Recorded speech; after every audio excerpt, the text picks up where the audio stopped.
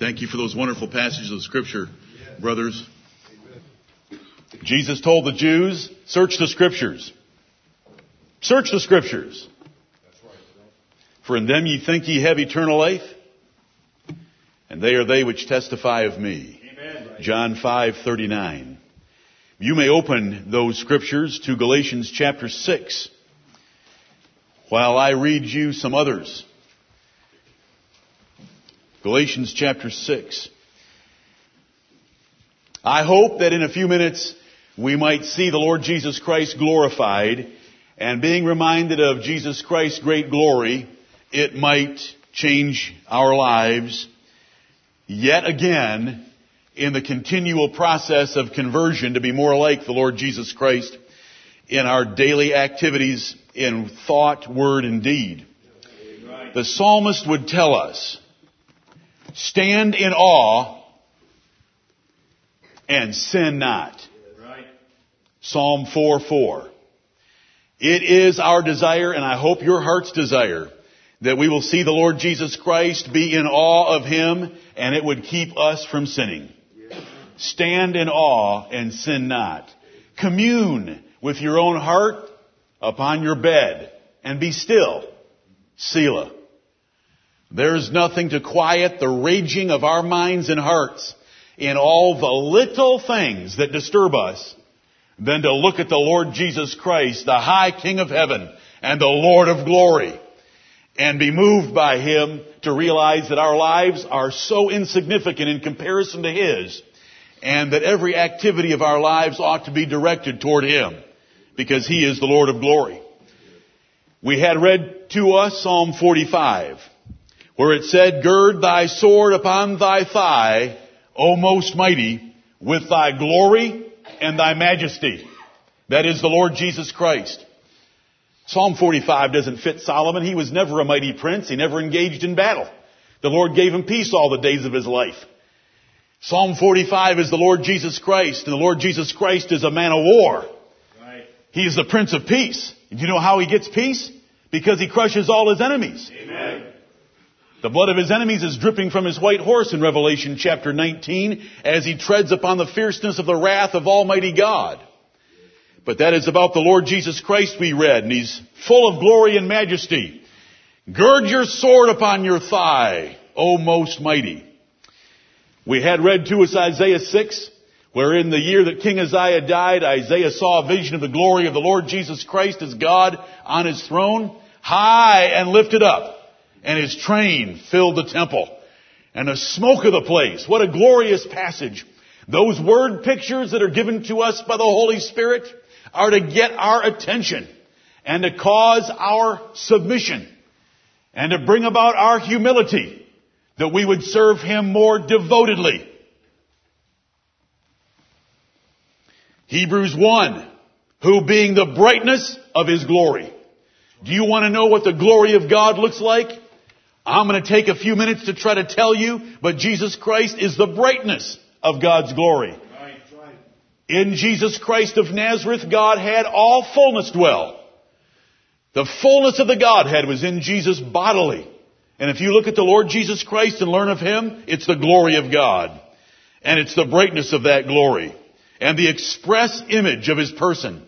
Do you want to see God? Then look at the Lord Jesus Christ, and you'll see God. You want to talk further about the Lord Jesus Christ? He upholds all things by the word of His power. He speaks, and it is done. Right.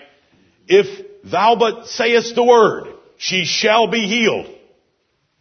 I am a man under authority. A centurion once full of faith said, I say go, and my servants and soldiers go. I say come, and they come. If you but say the word, she shall be healed. Do you have that kind of faith in the Lord Jesus Christ? If you but say the word, my job, my business, my health, my family, my wife, my marriage, the nation will be preserved. Right. You believe that? Right. Amen. We're going to pray for that kind of blessing in the second assembly, but let's remember who's in charge in this first assembly and humble ourselves before Him. We see Jesus made a little lower than the angels in chapter 2. But you just had read to you in Hebrews chapter 1 that he was made higher than the angels. Can you figure out and balance those two statements? The second one came first. The first one came second. Does that help you? He was made lower than the angels in his humiliation by being a man for 33 and a half years on earth. He was made higher than the angels by his inheritance in heaven of the throne at the right hand of God. Amen. Because he hath by inheritance obtained a more excellent name than they. Right. And chapters 1 and 2 continue to reason that Jesus is far superior to the angels. My brethren, for the display of his eternal and infinite glory, the God of glory chose to create a race of angels and a race of men, and from that lower race of men to choose a lowly man of Nazareth to be his only divinely begotten Son, God incarnate in the flesh, and to sit at his right hand and rule over the universe and be our Savior for the praise of his glory forever and ever. Right. Amen. Amen. This is the purpose for the existence of the entire universe. This is the purpose for your existence. This is the purpose for the Lord Jesus Christ of Nazareth. God chose to raise up a lowly man. He chose one from among the people and gave him the strength so that he could put the burden of government upon his shoulder, and of the increase of that government there shall be no end. Amen. And he lives forever. Right. King on the throne of the universe, our Lord Jesus Christ. Amen. The Lord Jesus Christ is a man. The man Christ Jesus. Right. The only mediator between God and men, and yet he's God as well. He is the God-man. He is our Savior and our Lord, and we want to give him all the glory that we can, and we want to receive his glory today by the influence of the Holy Spirit and from the Word of God by his pitiful mouthpiece. So humble yourselves before Scripture and let Scripture speak to you. Right. And let it declare to us about the glory of Jesus Christ our Savior. And may we be humbled this day to see how great the Lord Jesus Christ is and how much he deserves of our lives. Right. And how much we should give him of those lives, and with what level of zeal we should give him our lives. He is worthy of all glory. The glory is due his name, as the Bible tells us. Right. The study of the glory of God and the glory of Christ would take a long time. We shall just touch its high points and trust that by the Holy Spirit we shall be blessed. The universe exists for God to display his glory to inferior creatures by the raising up of a man to sit at his throne reigning over the whole universe. Right. Our Lord Jesus Christ. He's your brother. He's your brother. He's your Savior. He's your friend. He was tempted in all points like as you are, but no sin. Amen. And therefore he is able to succor or help those who are so tempted. That's right. He can provide your every need according to the riches of God in glory, because he obtained them for us by his death. There is no limit to his power nor his riches. He can bail you out of any trouble, financial or physical. Speak the word, and she shall be healed. Oh, our Lord Jesus Christ is worthy of all our service. I had you turn to Galatians chapter 6, because why not see what the Apostle Paul thought of our Lord Jesus Christ? Right. Galatians chapter 6 and the 14th verse is a verse that many of you know. Do you practice it every day? Does it fill your and control your heart right now? But God forbid. We know those words. Paul uses those words, God forbid, when he wants to make a definite statement of a negative answer to a question. God forbid. There is not a chance that that is true. There's not a chance that that is right. God forbid that you would even ask such a question. God forbid that you would think of such a thing. But God forbid that I should glory, save in the cross of our Lord Jesus Christ, by whom the world is crucified unto me, and I unto the world. Amen. God forbid it should never happen that we would ever get excited in comparison to anything but the Lord Jesus Christ and His cross. But it is a continual conflict in our hearts and in our minds.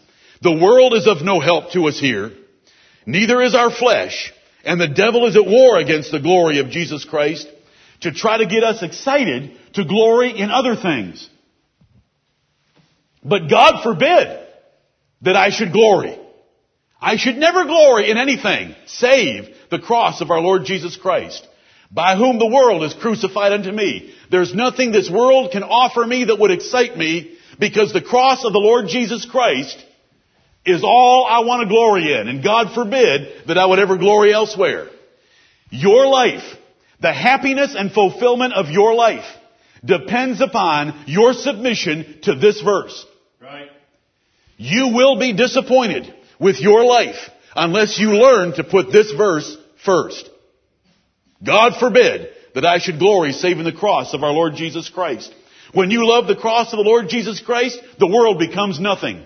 The world's crucified to me. And when you love the cross of the Lord Jesus Christ, the world thinks you're nothing. So you're never going to get along with them in any great way, because you're going to be crucified to them. You're going to be a religious fanatic. They may call you a Jesus freak, but may we be Jesus freaks in the sense of the New Testament scriptures, like our brother Paul. Amen. The world glories in lots of things, like intelligence and education. The Bible calls that wisdom. The world glories in things like athletic ability and physical strength. The Bible calls that might. The world glories in things like career and professional success and financial wealth. The Bible calls that riches.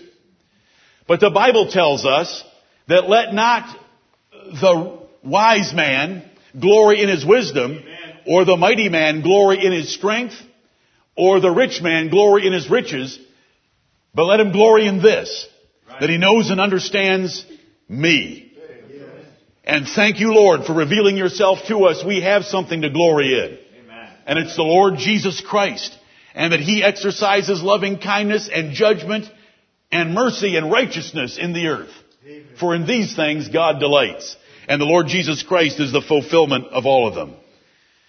What excites your heart, soul, and spirit? If it's things other than Christ, you cheat yourself. Right. You cheat yourself. You hardly cheat the glory of God. He has infinite glory, and He'll always have it.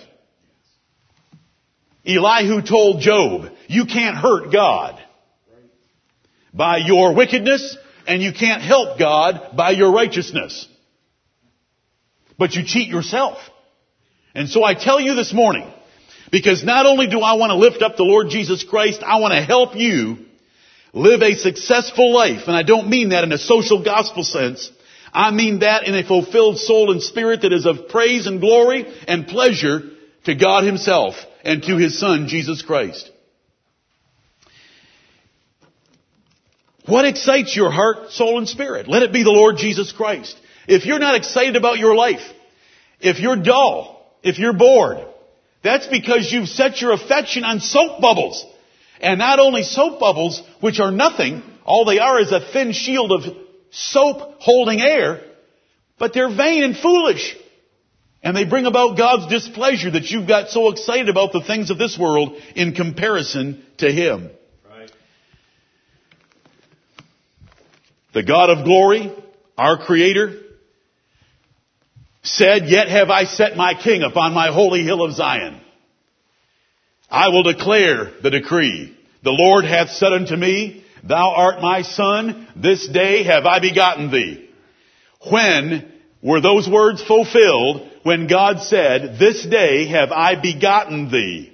They were fulfilled when He set His king upon His holy hill of Zion. Right. Now that's light that the New Testament gives us in Acts chapter 13 when the Apostle Paul explains those words as being fulfilled at the resurrection and ascension of Christ, not at His birth. Right. If we were to casually read the words, "This day have I begotten thee," we would think that that's referring to His birth in Bethlehem. But it's referring to His resurrection and ascension when He was set upon the holy hill of Zion.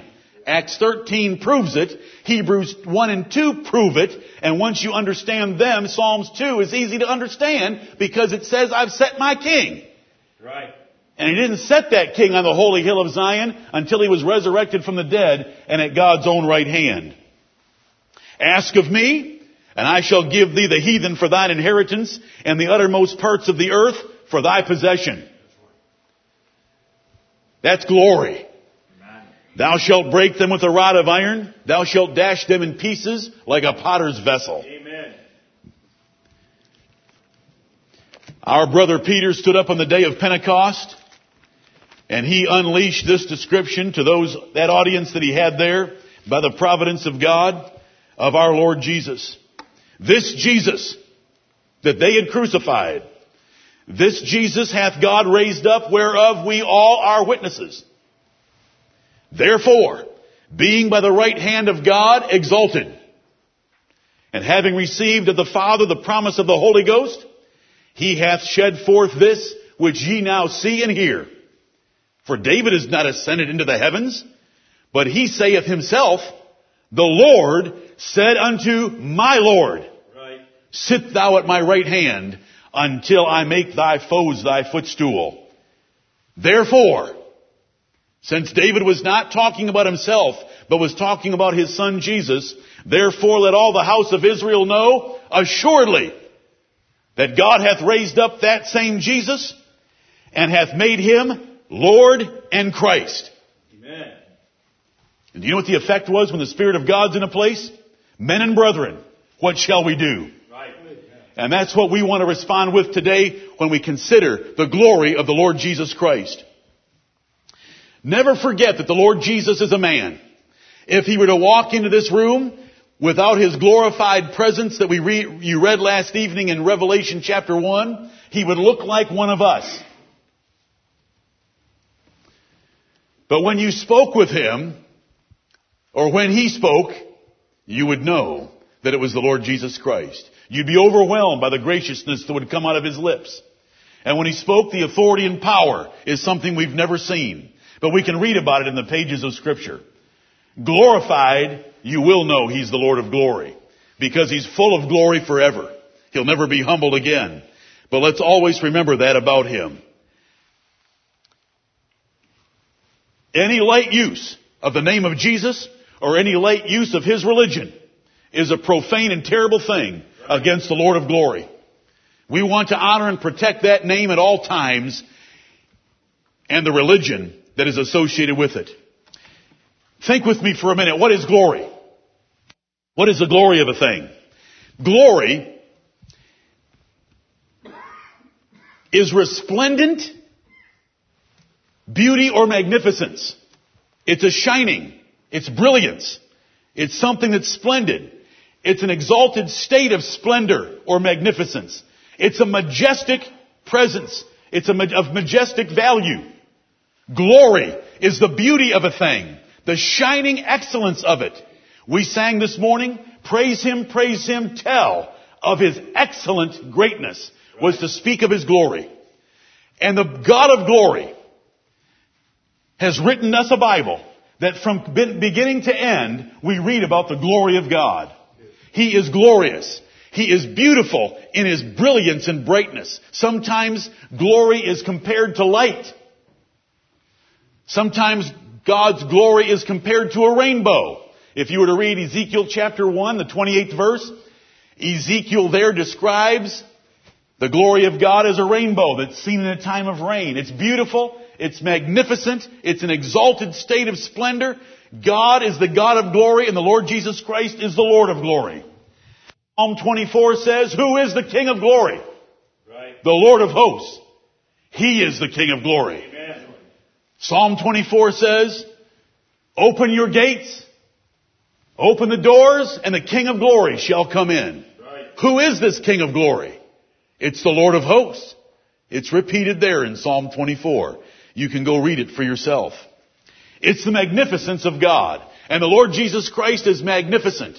There is nothing in your life magnificent except the Lord Jesus Christ. Amen. All else goes into pale, pitiful darkness in comparison to Him. He is the Son of righteousness. He is the glory and light of heaven. The Lamb is the light thereof.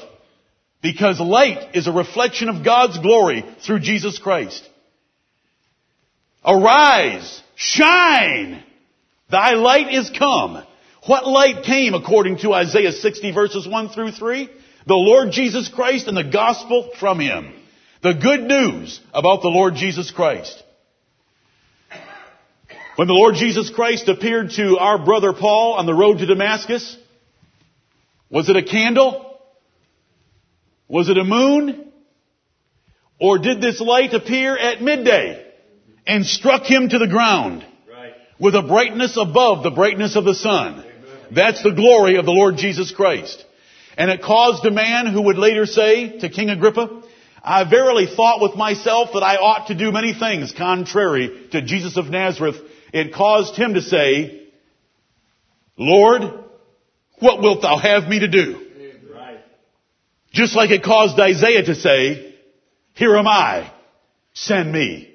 That's the effect of seeing the glory of the Lord Jesus Christ. It's amazing what men will do to a few pitiful little men who are no better than they, who have a couple cheap medals pinned on their chest because of military training. Those men have no glory. The Lord Jesus Christ has all the glory. Right. And when we know Him, it should cause us to serve Him and to be willing to sacrifice our lives like Saul of Tarsus was so willing to do. We should want to do that. And we should want to do it passionately and with great joy. What is glory? God's glory in the Bible, and there are hundreds of verses. So just let me summarize them for you this way. God's glory is associated with fearing and worshiping Him. It's associated with honor, because glory and honor are very similar, and they're often connected in the Bible. The glory of God is associated with His beauty and excellence, with His majesty, with His power, with His judgment, with admiring Him, which we shall soon do. 2 Thessalonians chapter 1 and verse 10 tells us, when He shall come to be glorified in His saints, when we shall admire Him, in 2 Thessalonians 1:10. But you ought to be admiring Him now. He is worthy of all our admiration. Right. What weakness do you find in Christ? What don't you like about Him? Why is it so hard to delight in Him every day? Where does He come up short? It's a good reminder of our total depravity. That we have sin yet in our members that distracts us from the glory of the Lord Jesus Christ. God's glory is associated with His great forgiving mercy, as I mentioned to you last Sunday when God appeared to Moses. God's glory is associated with His holiness and strength and with many magnifical things. David would speak of all the blessings of His kingdom and speak of the glory of God with many descriptions. God's glory never ends. It's like light. It's like a rainbow. It's like consuming fire. It's like the heavens. The heavens declare the glory of God. When you look up and you see that beautiful sun in a crystal clear blue sky and little puffs of white cloud, that is beautiful. There is nothing that they're going to hang in Washington, D.C. for the activities of January 20th that comes close to that glory. The heavens declare the glory of God. If you go out at night and see a beautiful moon and a clear night with all those stars shining, it's the glory of God. When you see the clouds boiling as a storm comes towards you, as we had this past week, it's the glory of God. The heavens declare the glory of God. And they preach a message in every language and every tongue. Their speech is heard. And it's line upon line, line upon line. God is gloriously great. Amen. God is great in His glory. And the heavens declare it. God's glory is intimidating. When God's glory would fill the tabernacle, Moses and the priests could not minister. When God's glory filled the temple that Solomon built, Solomon the priest could not minister in that temple. They couldn't enter it because it was so intimidating, overwhelming, and brilliant. I love the expression we have in the New Testament that God dwells in a light that no man can approach unto. Solomon said he dwelt in the thick darkness as he dedicated his temple. The New Testament says he dwells in light that we can't approach to. That's his glory. His glory's too much. You wonder why we had a brother read about the cherubim with 6 wings? With 2 they covered their feet. In their humility with 2 they were ready to fly. In their obedience to do his will. And with 2, they covered their eyes, lest they look upon the glory of the one they served. Right. He is full of glory. The whole earth is full of His glory. The Lord Jesus Christ reigns forever. Right. Everything you see is upheld by the word of His power. If a tree's standing, it's upheld. If it's on the ground, it was told to fall. Right. Everything's upheld by the word of His power. If a sparrow's flying, it's upheld by the word of His power. If that sparrow falls, it falls because His powerful word said fall. And that's going to be true of us as well. God's glory. Praise the Lord for His glory. I just covered 100 verses plus by summarizing them that way because we must. Our God is glorious. And we want to think upon that. Thou art worthy to receive glory. Revelation 4:11. Why is He worthy to receive glory? Because He is the Creator. And He created all things for Himself. The only reason you exist is for the glory of God. The only reason you exist is for Him. We understand anthropology and sociology so much better than anyone else. We know why man is here. They have no clue. And yet they call themselves intelligent and educated. The Lord hath made all things for Himself. Yea, even the wicked for the day of evil. Thou art worthy to receive glory because He is our Creator. Look at Matthew chapter 9 and let's think upon the glory of God as it's revealed in different ways. Our God is glorious. How about His healing by the power of the Lord Jesus Christ? Did that get God glory when Jesus was on earth? Amen. Many examples could be raised that have wording like this. Matthew chapter 9 and verse 8. When the multitude saw it, they marveled and glorified God, which had given such power unto men. What men? The man Christ Jesus and His apostles, specially chosen by Him, but none of them could match the Lord Jesus Christ. He was the one that gave them their gifts. God is glorious in conversion. Look at Acts chapter 11. Acts chapter 11. Oh Lord, by the power of the Holy Spirit, show us the glory of Jesus Christ. Let us see the glory of God in the face of the Lord Jesus Christ. Open our blind eyes and open our dark hearts to see the brilliant light of the gospel of Jesus Christ. Amen. Acts chapter 11 and verse 18. When they heard these things, they held their peace and glorified God, saying, Then hath God also to the Gentiles granted repentance unto life. If you as a Gentile have repented, God has got Himself glory. God is glorious that He could take a tree-worshiping Gentile and cause him to believe on the Lord Jesus Christ of Nazareth. Thank you, Lord. You are great in your glory to get me and my father and my children to believe on the Lord Jesus Christ. We'd be carving totem poles with Adam's chainsaws as fast as any Indian tribe ever did it on the coasts of Alaska.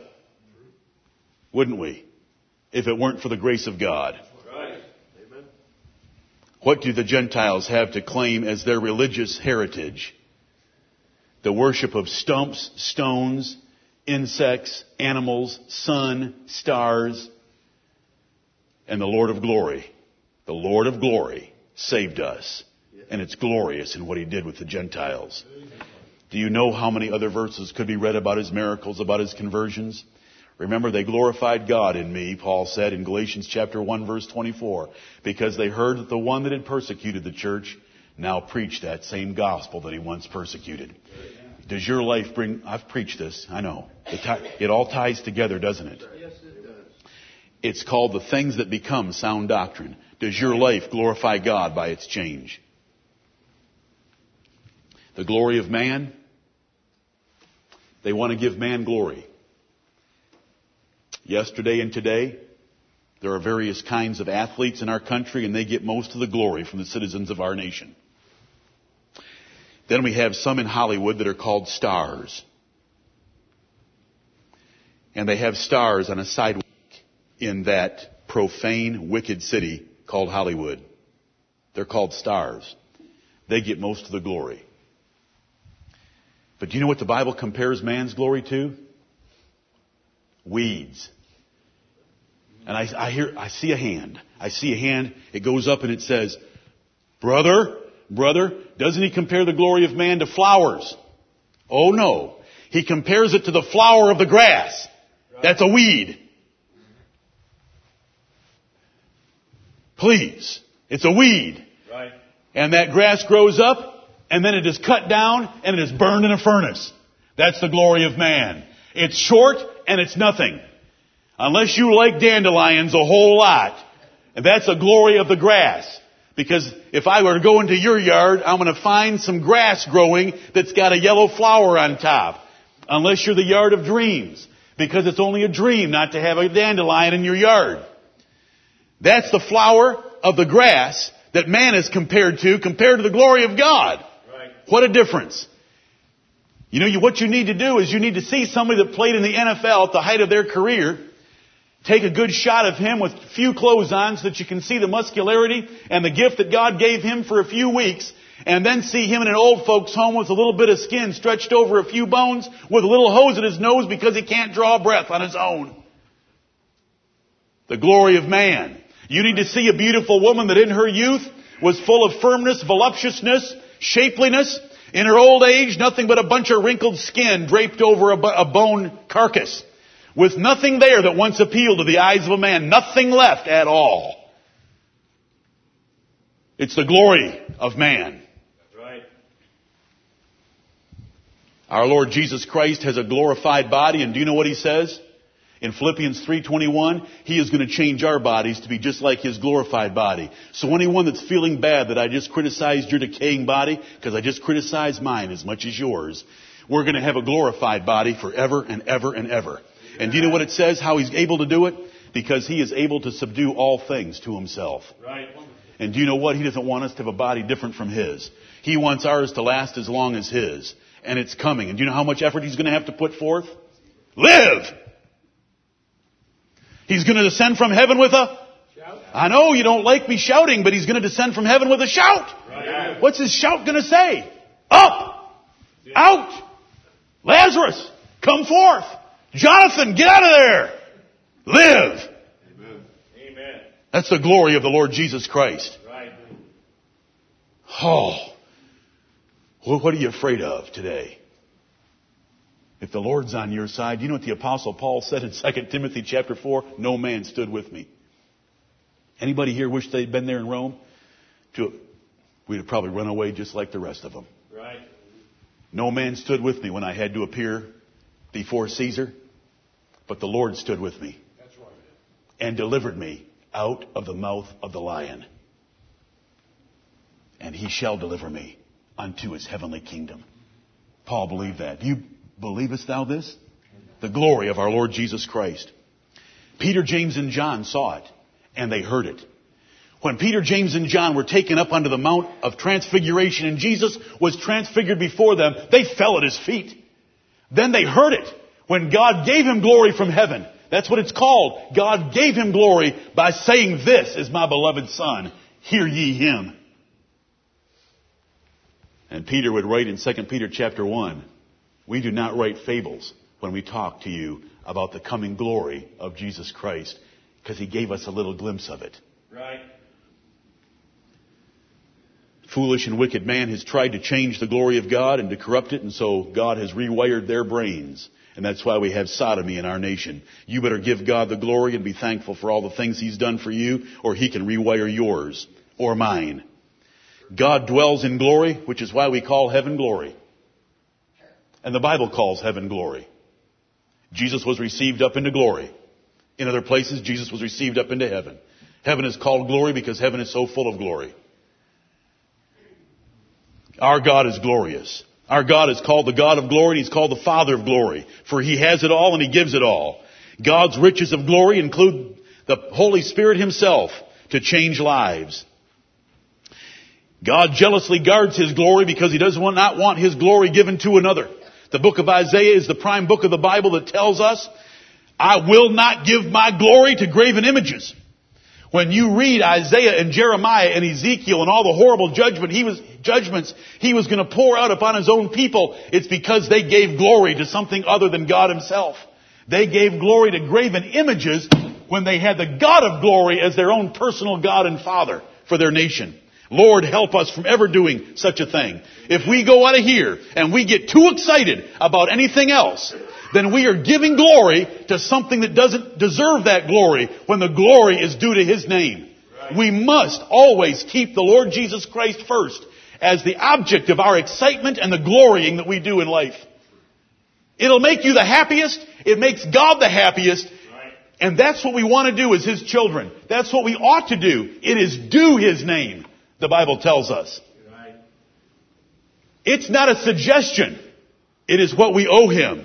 No wonder they sang, worthy is the Lamb that was slain to receive riches and honor and glory and blessing and power and so forth. Worthy is the Lamb for that kind of glory. We've been called to glory, brethren. We're going to be with Jesus Christ in glory and inherit the glory of heaven. What a wonderful thing. But our God has glorified the Lord Jesus Christ. Look at Acts chapter 3. God glorified the Lord Jesus Christ by giving Him a resplendent brilliance and an exalted magnificence and a superiority over all other creatures, that Jesus Christ the man reigns at the right hand of God in ineffable sublimity and glory. Acts chapter 3 and verse 13.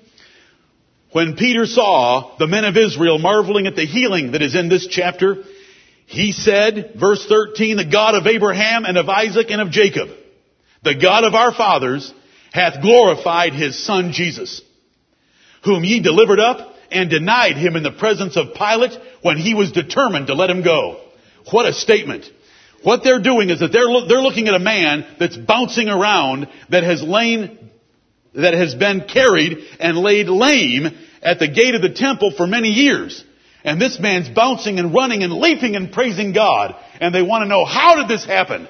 And so Peter, when the Holy Spirit gets a hold of a man, and I'm not speaking like Benny Hinn, when the Holy Spirit gets a hold of a man, He gives a man a totally different nature and character. And look at Peter's change in character. And from a frightful and fearful Peter, we now have Peter giving a great answer. The God of Abraham, of Isaac, and of Jacob, the God of our fathers, hath glorified His Son Jesus. What you're seeing right here is God has glorified His Son Jesus, and He's given gifts to men, including this power of healing that is now evident before you. God has glorified Jesus. The Holy Spirit could not be dispensed in this world in the way that He exists in the New Testament until God was glorified. The Bible tells us that in John chapter 7. Because Jesus was not yet glorified. So the Holy Spirit was not yet given in the way that we have Him in the New Testament, and especially the way they had Him in the 40 years of the New Testament apostolic period when He gave great power in signs and wonders to the apostles. Look at Philippians chapter 2. Philippians 2. This sermon isn't complicated, deep, or difficult, and the gospel was never intended to be so. The gospel is called the simplicity of such because it presents the Lord Jesus Christ, and we should delight in Him. Right. Philippians chapter 2. Because Jesus came to earth so willingly and laid down His life for us, we read in Philippians 2:9, wherefore God also hath highly exalted Him and given Him a name which is above every name. Right.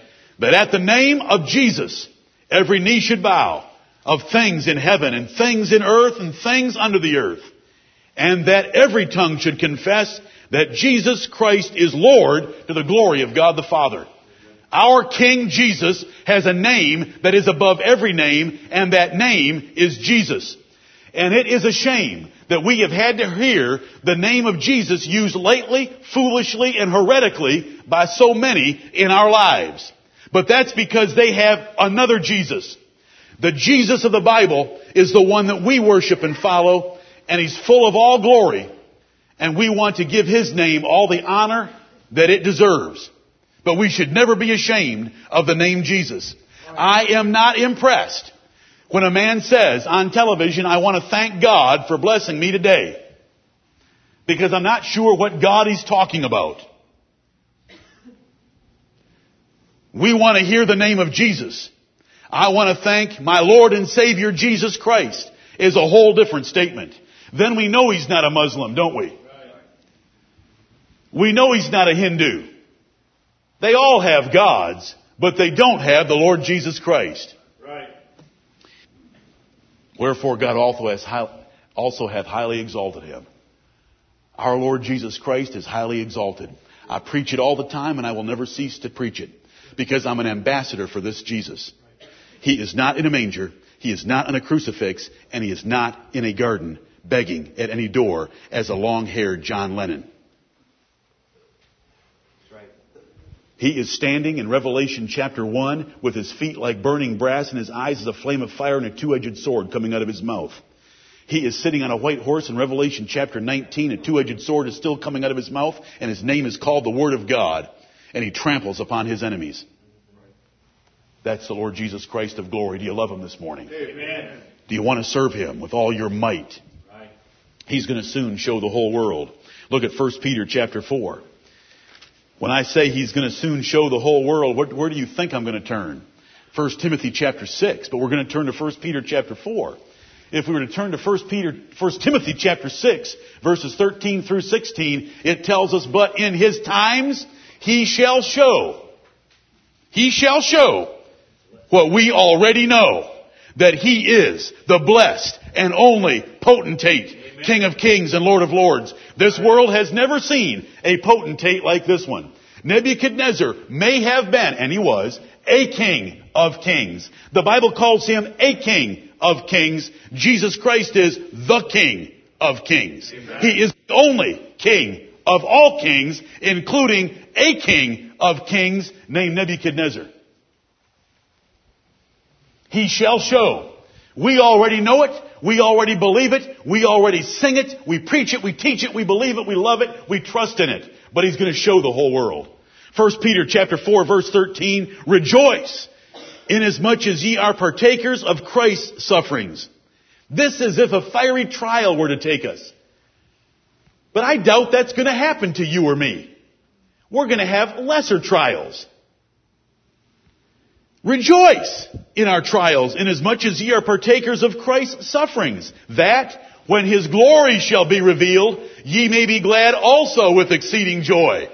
Go ahead and let's rejoice, because Jesus suffered and He entered into glory. Let's suffer and enter into His glory with Him.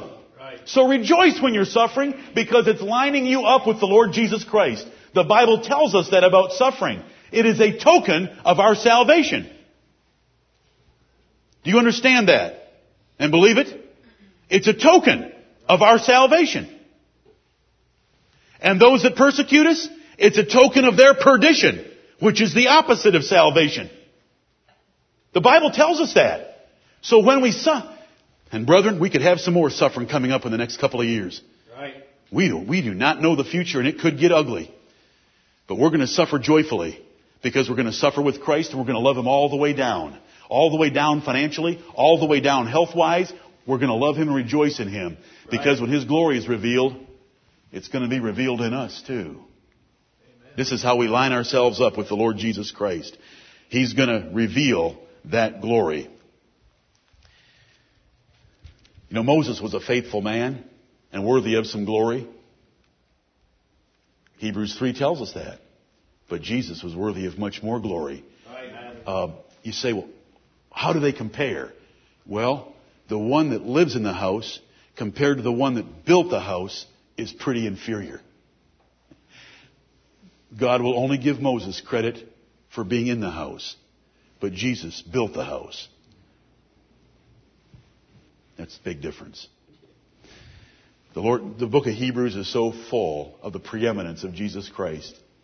From beginning to end, it's lifting up the Lord Jesus Christ as priest, as superior to angels, as superior to prophets, superior to Moses, superior to Joshua, superior to all the sacrifices. His one offering forever perfected them that are sanctified, compared to all the countless animal offerings.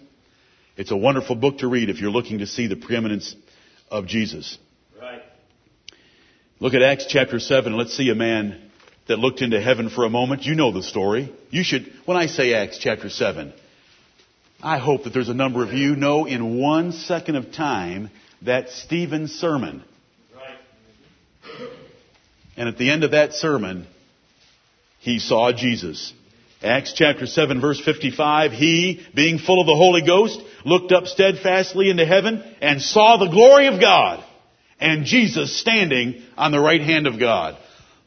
What a welcome sight for the Lord Jesus Christ to stand up to welcome Stephen home with all the glory of God around him. What mattered that a few stones were coming his way if the glory of God was open to him in heaven? Look at John chapter 2. I'm giving you a sampling of the Bible. It's so full of it. When the angels appeared to the shepherds in the fields of Judea, they said, "Glory to God in the highest." What was gloriously happening that night? Jesus was being born of a virgin. Glory to God in the highest. For unto you is born this day in the city of David a Savior, which is Christ the Lord. The glory of God filled the countryside. And then a heavenly host joined in. These are not fables. This is the true history of the world, not taught in most textbooks. Right. But we have the textbook. The textbook of textbooks. The Word of God. And then the night turned dark again. And the shepherds looked at each other. Let us go see what we've just heard about.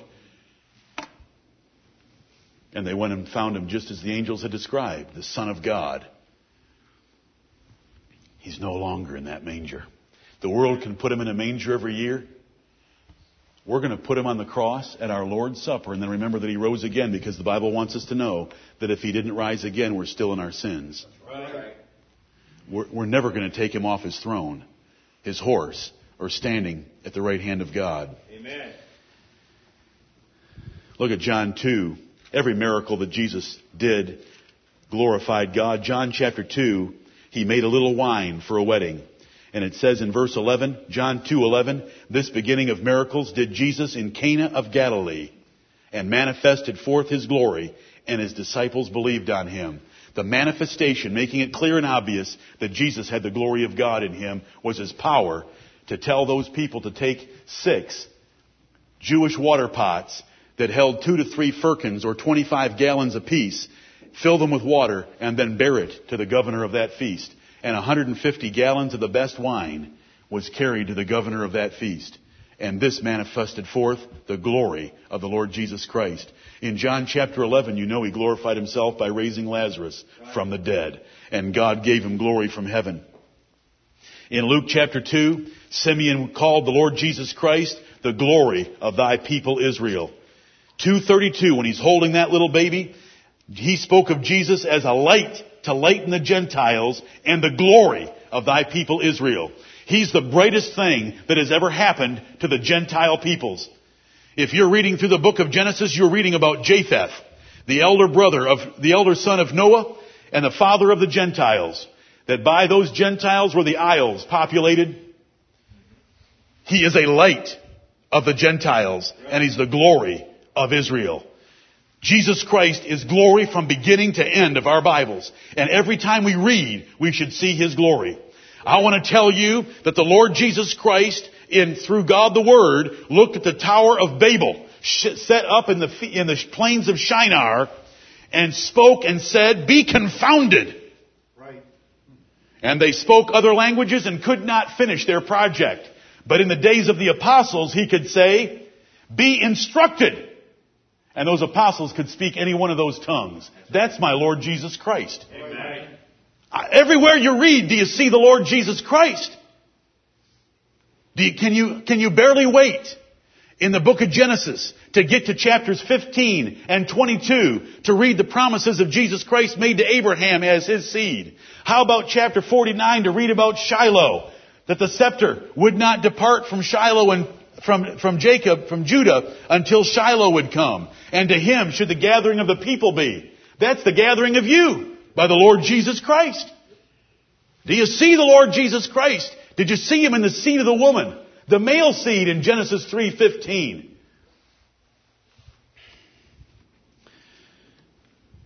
Look at Zechariah chapter 6, the end of your Old Testaments. Zechariah is one of the two prophets that were sent to stir up Zerubbabel and Joshua. Zerubbabel, the governor that was the builder, and Joshua that was the high priest of the 45,000 Jews that came back from Babylon to rebuild Jerusalem and the temple.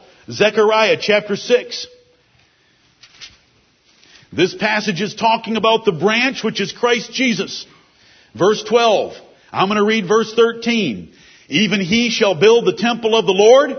Zechariah 6:13. He shall build the temple of the Lord, and he shall bear the glory, and shall sit and rule upon his throne. And he shall be a priest upon his throne, and the counsel of peace shall be between them both. Thank the God of heaven. If you don't like that verse, give me 1 minute with it. The Lord Jesus Christ is priest and king. If he was just king, you're in trouble. If he's just priest, he doesn't have the power and the authority. He's king and priest. He'll bear them both, and they'll be met together in him. The counsel of peace shall be between them. As priest, he'll make peace with the rules and laws of justice of God that the king, as king, he must enforce. Isn't that wonderful? We have a king and priest. And do you know what this verse wants you to know about him? He shall bear the glory. Right. He gets all the glory in Emmanuel's land. Pick any book you want. You're going to find out about the glory of Jesus Christ. If we went to Haggai, could we find out that Zerubbabel's temple was going to have a little more glory than Solomon's? But wasn't Solomon's pretty impressive when it had a whole bunch of gold and a whole bunch of marble and a whole bunch of cedar trees from Lebanon? Didn't God fill that house with glory? Yeah. He said that was nothing in comparison to what I'm going to do. Right. The glory of the latter house shall be greater than the glory of the former house. There's only 2 temples in Israel, and don't let some Jewish preachers tell you that there's going to be a third. There's only 2, the former and the latter. And you know how the latter house was greater than the former house? Do you know how Zerubbabel's little cottage was greater than Solomon's magnificent temple? Yes. Because the desire of all nations came into it and filled that house with glory, and that was Jesus our Savior. Lift up your heads, O ye gates, and be ye lift up, ye everlasting doors, and the King of glory shall come in. Amen. The last time Jesus entered Jerusalem, children were wise enough to cast palm branches in his way. And they said, Hosanna in the highest to the Son of David. And they gave glory to God for the Lord Jesus Christ. The seminary-trained religious leaders said, don't you hear what they're saying? Jesus said, if they were to stop praising me, the stones would cry out. Yes. Do you want to cry out right now? Do you want to vie with Gabriel while he sings? Amen. How much do you love him? His names are glorious. No wonder John fell at his feet as dead. I am Alpha and Omega, the beginning and the end. But weren't you Jesus? John just fall at his feet as dead. Fear not. Fear not. That's what he says to all of us. Fear not. I'm your brother. I'm your friend. I just happen to be glorified. And John, you're going to be glorified with me soon. And so will each one of you be. Do you like his names? How long could you preach on just his names? Right. Is one of his names Emmanuel? God with us. Amen. Jesus, Jehovah, is salvation. The mighty God. Don't give me the New World Translation that he's a mighty God. Give me the King James Bible, the mighty God. Right. Is he the everlasting Father? Amen. Is he the Prince of Peace? Right. Is he Counselor? Is he Wonderful? Is he Blessed and Only Potentate? Is he our great high priest? Is he the great shepherd of the sheep? what names. Amen. You were made for His glory, so let's fulfill our purpose in life by giving God glory through Jesus Christ. Do you know why you were saved? That He might make known the riches of His glory. That's why you were saved. Don't we want to fulfill that purpose too? Does that mean that we've got two purposes to fulfill? What? Know ye not that your bodies are the temple of the Holy Ghost, which is in you, which ye have of God, and ye are not your own? Therefore, glorify God in your body and in your spirit, which are God's. That's what we were created for. That's what we were saved for. Let's glorify God. Let's glorify God by our singing. Does singing give God glory? Singing gives God so much glory that He calls your tongue your glory. Amen. Let's give God glory. Everything in your life should be done to the glory of God. Right. Are you helpless or poor today? Do you feel helpless or poor in this world scheme of things? Jesus has obtained the riches of God's glory for you. Let me read how the Bible puts it in Philippians chapter 4 and verse 19. How poor do you feel today? But my God shall supply all your need according to His riches in glory by Christ Jesus. You feel poor? You feel needy? But my God shall supply all your need according to His riches in glory by Christ Jesus. You know that God is able to do it. You know that His riches in glory are inexhaustible. But why would He do it? By Christ Jesus. Because Jesus Christ died for us and purchased for us the riches of glory that God will give us to supply all your need. And brethren, we could have some needs coming up. We've got needs now. And we may be ignorant of some of them. But there's other needs that could come and be greater. But my God shall supply all your need according to His riches in glory by Christ Jesus. I hope you understand the whole verse. There's no little clause or phrase left in the Bible that doesn't have meaning in it and purpose. Are you bored with a dull life? Get excited about the Lord Jesus Christ. It's the most exciting thing there is. Amen. You want to cheer someone on that always wins? Do you like dominating victories? I don't like close battles. I don't want the devil to be close with the Lord Jesus Christ. I love domination. I don't like battles that are barely won. Where the last man standing is dripping blood from 4 wounds, the sweat's pouring out of him and he's barely able to stand without holding on to his spear. What kind of a victory is that? I want the Lord Jesus Christ on a white horse with His enemies under His feet. Isn't that what it said in Psalm 45? Right. Thine arrows are sharp in the hearts of the king's enemies. Therefore the people fall under thee. Get excited about the Lord Jesus Christ. You pick some team to cheer on in sports, they're going to let you down because they're playing a game of chance. There's no more ability exercised in NFL playoffs than pitching pennies against a wall. That's why the odds makers never know who's going to win. But do you want to know the outcome before it even happens? And get on the right side and not be on the losing side? Then get on the side of the Lord Jesus Christ and be excited about Him. Amen. Who is on the Lord's side? Right. Moses would say.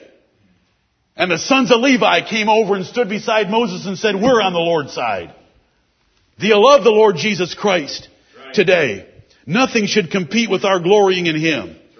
Giving God glory through Jesus Christ will protect you. He'll be your rearward. Right. Is that what that word is you say to me? It looks like reward.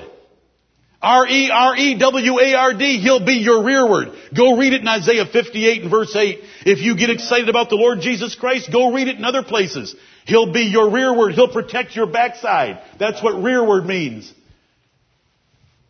He'll protect you. We need protection.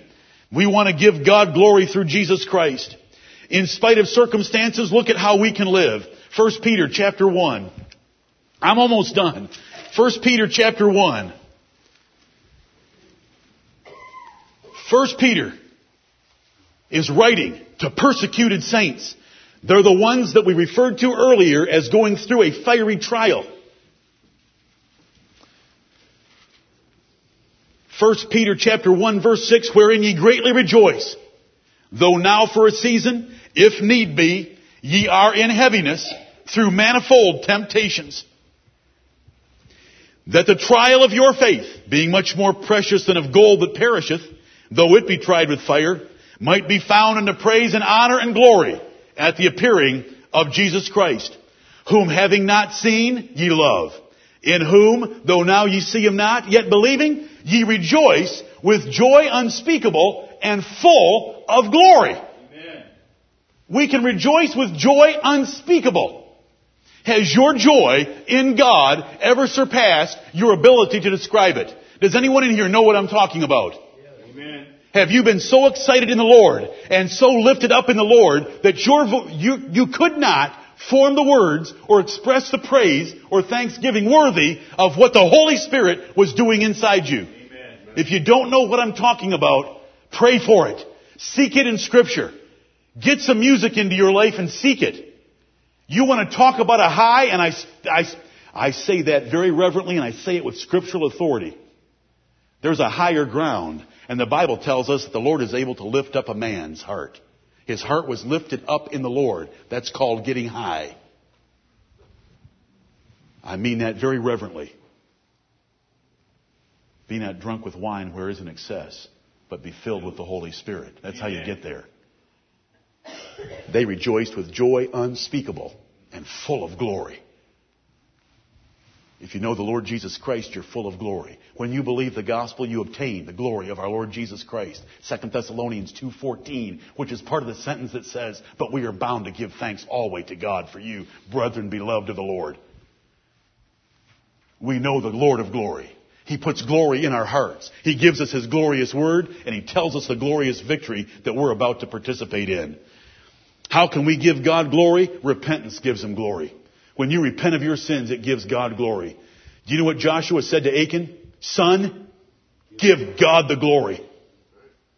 Oh, there's more verses. Revelation 16:9 says, because they would not repent, they would not give God glory. How can we give God glory? Suffering joyfully gives Him glory. When Jesus forecast how Peter was to die, He told him that He was going to give him glory that way. How can we give God glory? By faithful honesty, integrity at all times. Do you know when Paul sent 3 brothers, he doesn't name them in 2 Corinthians chapters 8 and 9. He names one of them. 2 brothers he doesn't name. He just says, I have sent the best men, the most faithful men with the greatest integrity to take your gift across the Mediterranean Sea to Jerusalem. They are the glory of Christ.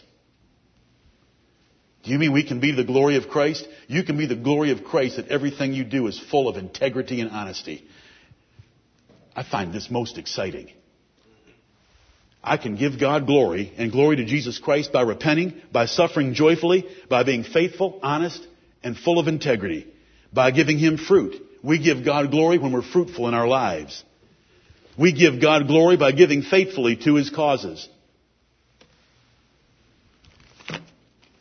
In Haggai chapter 1, when they had not given to the building of the temple, here's what was said.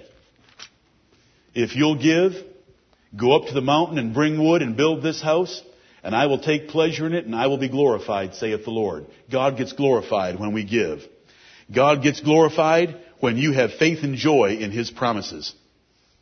Romans chapter 4, 2 Corinthians chapter 1. Do you know that all the promises in Christ are yea, and in Him amen, to the glory of God? When you believe the promises of Christ and know that they're absolutely certain because Jesus Christ is absolutely going to complete and fulfill all the Word of God, you bring glory to God. Do you know how you can bring glory to God? By receiving one another the way that God received us. And you're going to have an opportunity to do that in the next few days. Romans chapter 15, 5 through 7 says those very words. It says in twice that we can give God glory by receiving one another just like God received us. Does that excite you? Amen. How can we give God glory? By verbally giving praise and thanksgiving. You know, there was one leper that came back and fell at the feet of Jesus. He was a Samaritan, and he cried out with a loud voice and worshiped Jesus. And Jesus said, why is there only one that came back to give God glory? So we can give God glory by praising Him with thanksgiving. Brethren, the Bible tells us we can reason with God in prayer. Psalm 79 tells us how to reason with God in prayer for the glory of His name. When we get on our knees and ask God to do something for us that's according to His will, and we humbly submit to that will, we can pray, God, I'm asking you to do this for your own glory, not for mine. We can pray for God's glory in our children, in other psalms. The princes of this world would not have crucified the Lord of glory if they had known who they were dealing with. Right.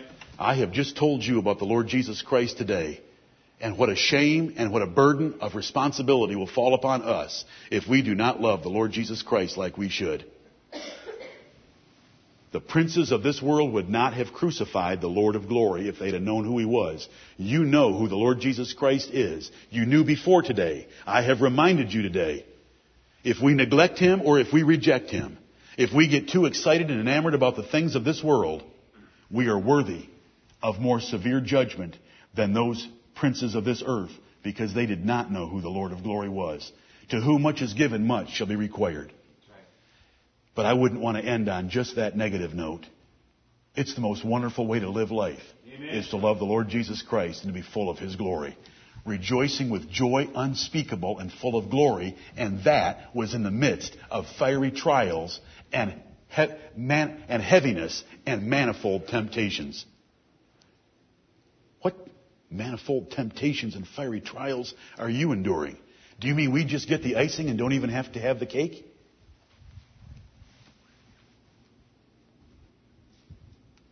Do you love the Lord Jesus Christ this morning? He is the Lord of glory. Amen. He is the King of glory. Amen. He is all the glory in Emmanuel's land. May the Lord bless the preaching of His word. Amen. In your red hymnals, number 167, May Jesus Christ be praised.